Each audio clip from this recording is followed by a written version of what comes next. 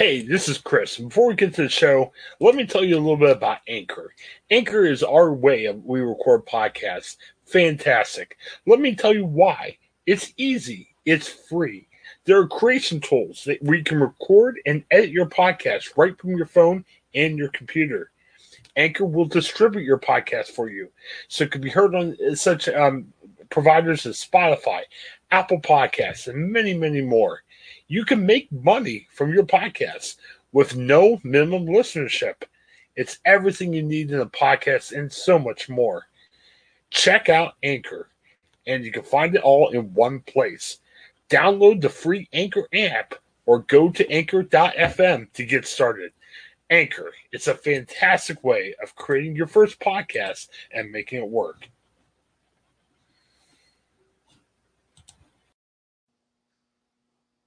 Hi, everybody. Welcome to our midweek devotion. Thank you so much for watching or listening, depending on how you're accessing it. Either way, so glad that you're here as we come and spend a few moments together in the Word of God. And today we're going to be in 1 Corinthians chapter 1. So if you have your Bible, you're welcome to turn there with me as we go through 1 Corinthians chapter 1, verses 18 through 25. And before we begin, let me just pray for us. Lord, thank you for today, for your word. We thank you for the opportunity to open our hearts in this moment, for you to speak to us, to mold us and shape us into the likeness of Christ. So, Lord, we humble ourselves before you today. In Jesus' name, amen. Well, I pray that you are doing well and your week is going well. I know that at least here in the Pittsburgh area, spring seems to be in the air, hopefully.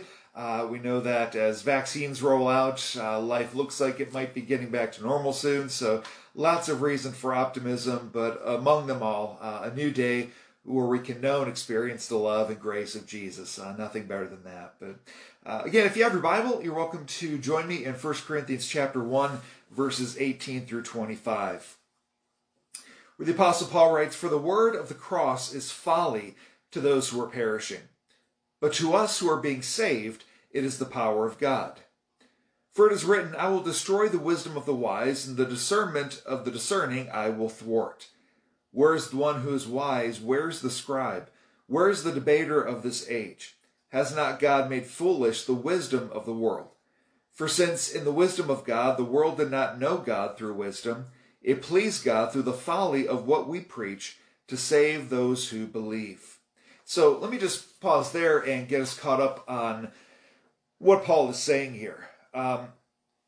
It's interesting that in the passage beforehand, Paul is talking about the divisions that were happening within the Corinthian church.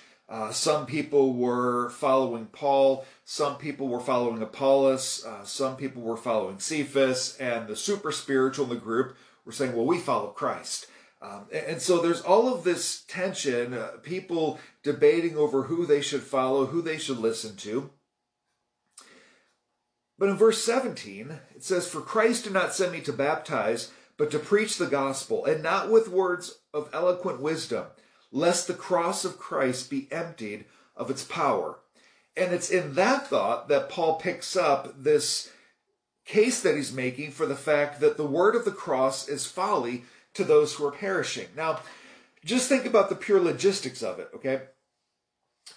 We have been called as followers of Jesus to go into the world and tell the world that what happened 2,000 years ago to a Jewish carpenter can today, in 2021, bring us forgiveness of sins and the assurance of eternal life. Nothing crazy about that, is there? Paul's saying here it's an absolutely absurd message when you think about it. It is absolute foolishness from the world's perspective to think, how did some action of some religious teacher 2,000 years ago, how does this have anything to do with us? And even here for the Corinthians, as he's debating here, this was a far more recent event for them. But still, the message of the cross is foolishness, because you think about how the world operates. The world operates, at least in our day, very much in this system of nothing in life is free. If you want something, you have to work for it. there's no handouts. You have to earn or deserve what you get. Even as you walk through the mall and come across different kiosks in the mall, and somebody offers you something that's too good to be true. And we've been trained to identify that if something sounds too good to be true, that's because it probably is too good to be true. And so here we're called to preach this message that there's nothing that you can do. There's nothing you need to do to earn the forgiveness of your sins. There's nothing you can do or need to do to ensure that you have a place in heaven. The only thing that you're called to do is to surrender, to receive Jesus Christ, to believe in Jesus Christ, who died on the cross and rose from the dead for your sins. Paul's identifying that's a little weird for most people, for people who don't have a Christian perspective. It's a bizarre message to preach. Now, many sociologists, from a religious perspective, are saying that we are closer to the first century in terms of a society than we ever have been since the first century. Because in the first century, here as Paul is addressing the Corinthians, he's dealing with a world that really doesn't have a Christian foundation or any kind of Christian background. And in the Western world, we now once again find ourselves in a position where a growing proportion of our culture does not have a religious background or a Christian background or even any general understanding of who Jesus is. I spent a lot of years in Cleveland doing street ministry and was overwhelmed, especially in talking to teenagers and college-age students. If you ask them, do you know who Jesus is? To that, it was like, I've heard of him. But when you ask the question, do you know what Jesus did for you? They literally had absolutely no idea. They don't know anything about Jesus dying on the cross. And this isn't something for us to look at the culture or look at this generation and kind of shake our heads or furrow our brows and say that there's something wrong with them. It's not their fault. We are in a culture that is drifting away from, you think about years ago where it was just assumed that either you went to church or you knew the basics of Christianity. And that is no longer the case, and increasingly so in our culture. And so we now have to go to this culture in this world that does not have a gospel-centered frame of reference and try to explain to them that a Jewish carpenter died on the cross, and so now they can be forgiven of their sins, they can have a new and different life, and they can be assured of going to heaven. That may sound so basic and simple to a lot of us, but to a lot of our culture, there's a lot of those statements that make absolutely no sense at all. Eternal life, what is that? Don't we just return to dust and cease to exist after we die? Any fact of being brought into a right relationship with God, well, who is God? How do you know there is a God? There's so many questions now that we have to address that we didn't have to address just a few generations ago. And we can fret about it, we can fuss about it, but it's not going to change the reality that the culture is what it is. So, again, as Paul said, the word of the cross is folly to those who are perishing. But for those of us who are being saved, it's everything. It's the power of God. It is everything to us. And everything about the kingdom of God, everything about the gospel is contrary to how the system of the world is. The system of the world honors and rewards those who are powerful, those who achieve greatness, no matter how many people they step on to get there. And Jesus comes along and says, the first will be last and the last will be first. Jesus brings this upside-down kingdom into the empire of the world. But it pleases God through the folly of what we preach to save those who believe.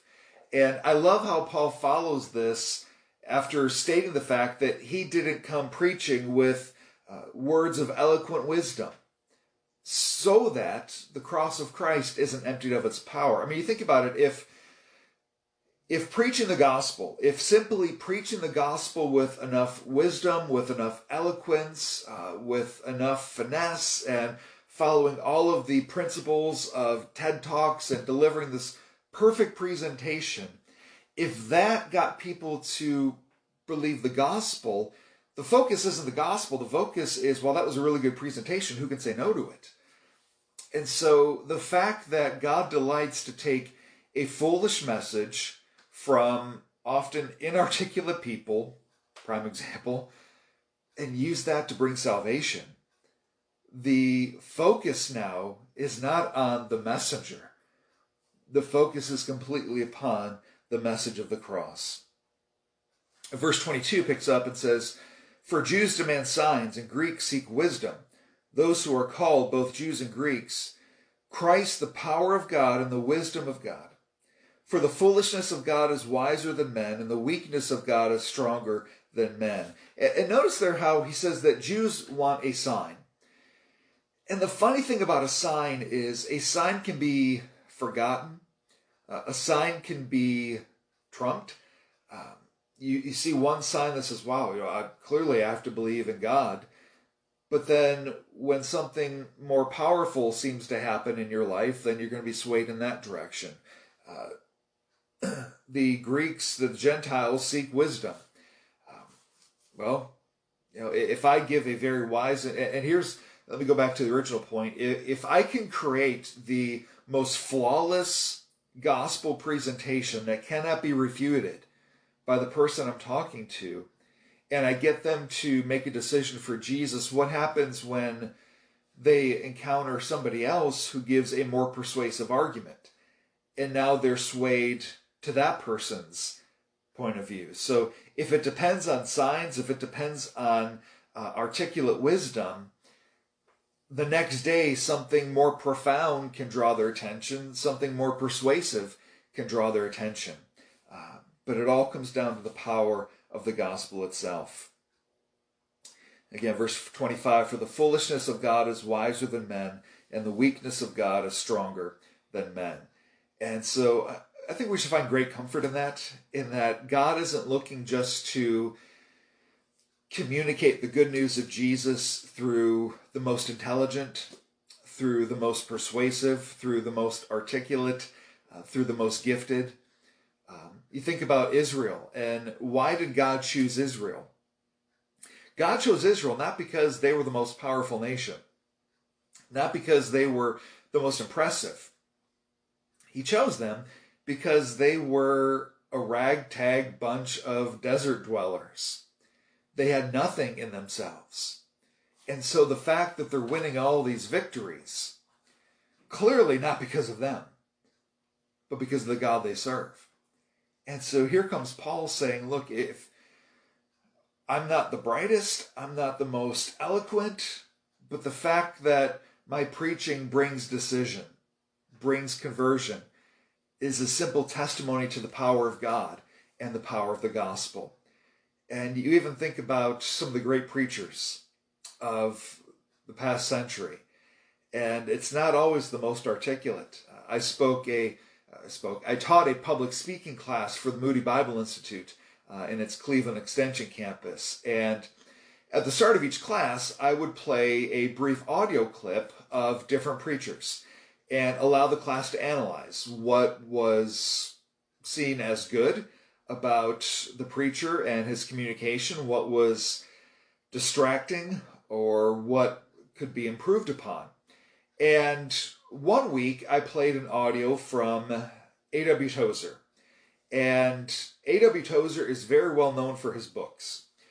A.W. Tozer is not as well known today for his sermons, unless they're in book form. Because if you listen to a Tozer sermon, if you've never done it, go on YouTube and look up some A.W. Tozer sermons, him actually preaching. The first couple of minutes will probably turn you off. His voice, his pace, nothing about it is intriguing. So why was he so used of God?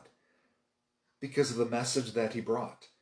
It had nothing to do with the messenger, but it had everything to do with the message. And so there's great encouragement for us no matter who we are, no matter how uneducated we feel, no matter how unarticulate we feel, no matter how unimpressive we think we are, that's exactly the kind of person God's looking for to use. Think about the 12 apostles. They're fishermen mostly. It wasn't because they were the most religiously qualified.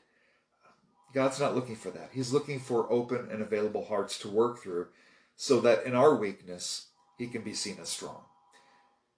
Well, that's it for this week. Thank you so much for watching, for listening, whether live or later on. Either way, thank you so much. I pray that our time of the Word together has been a blessing to you. And Lord willing, we'll see you back here next time for our next midweek devotion. Until then, God bless you.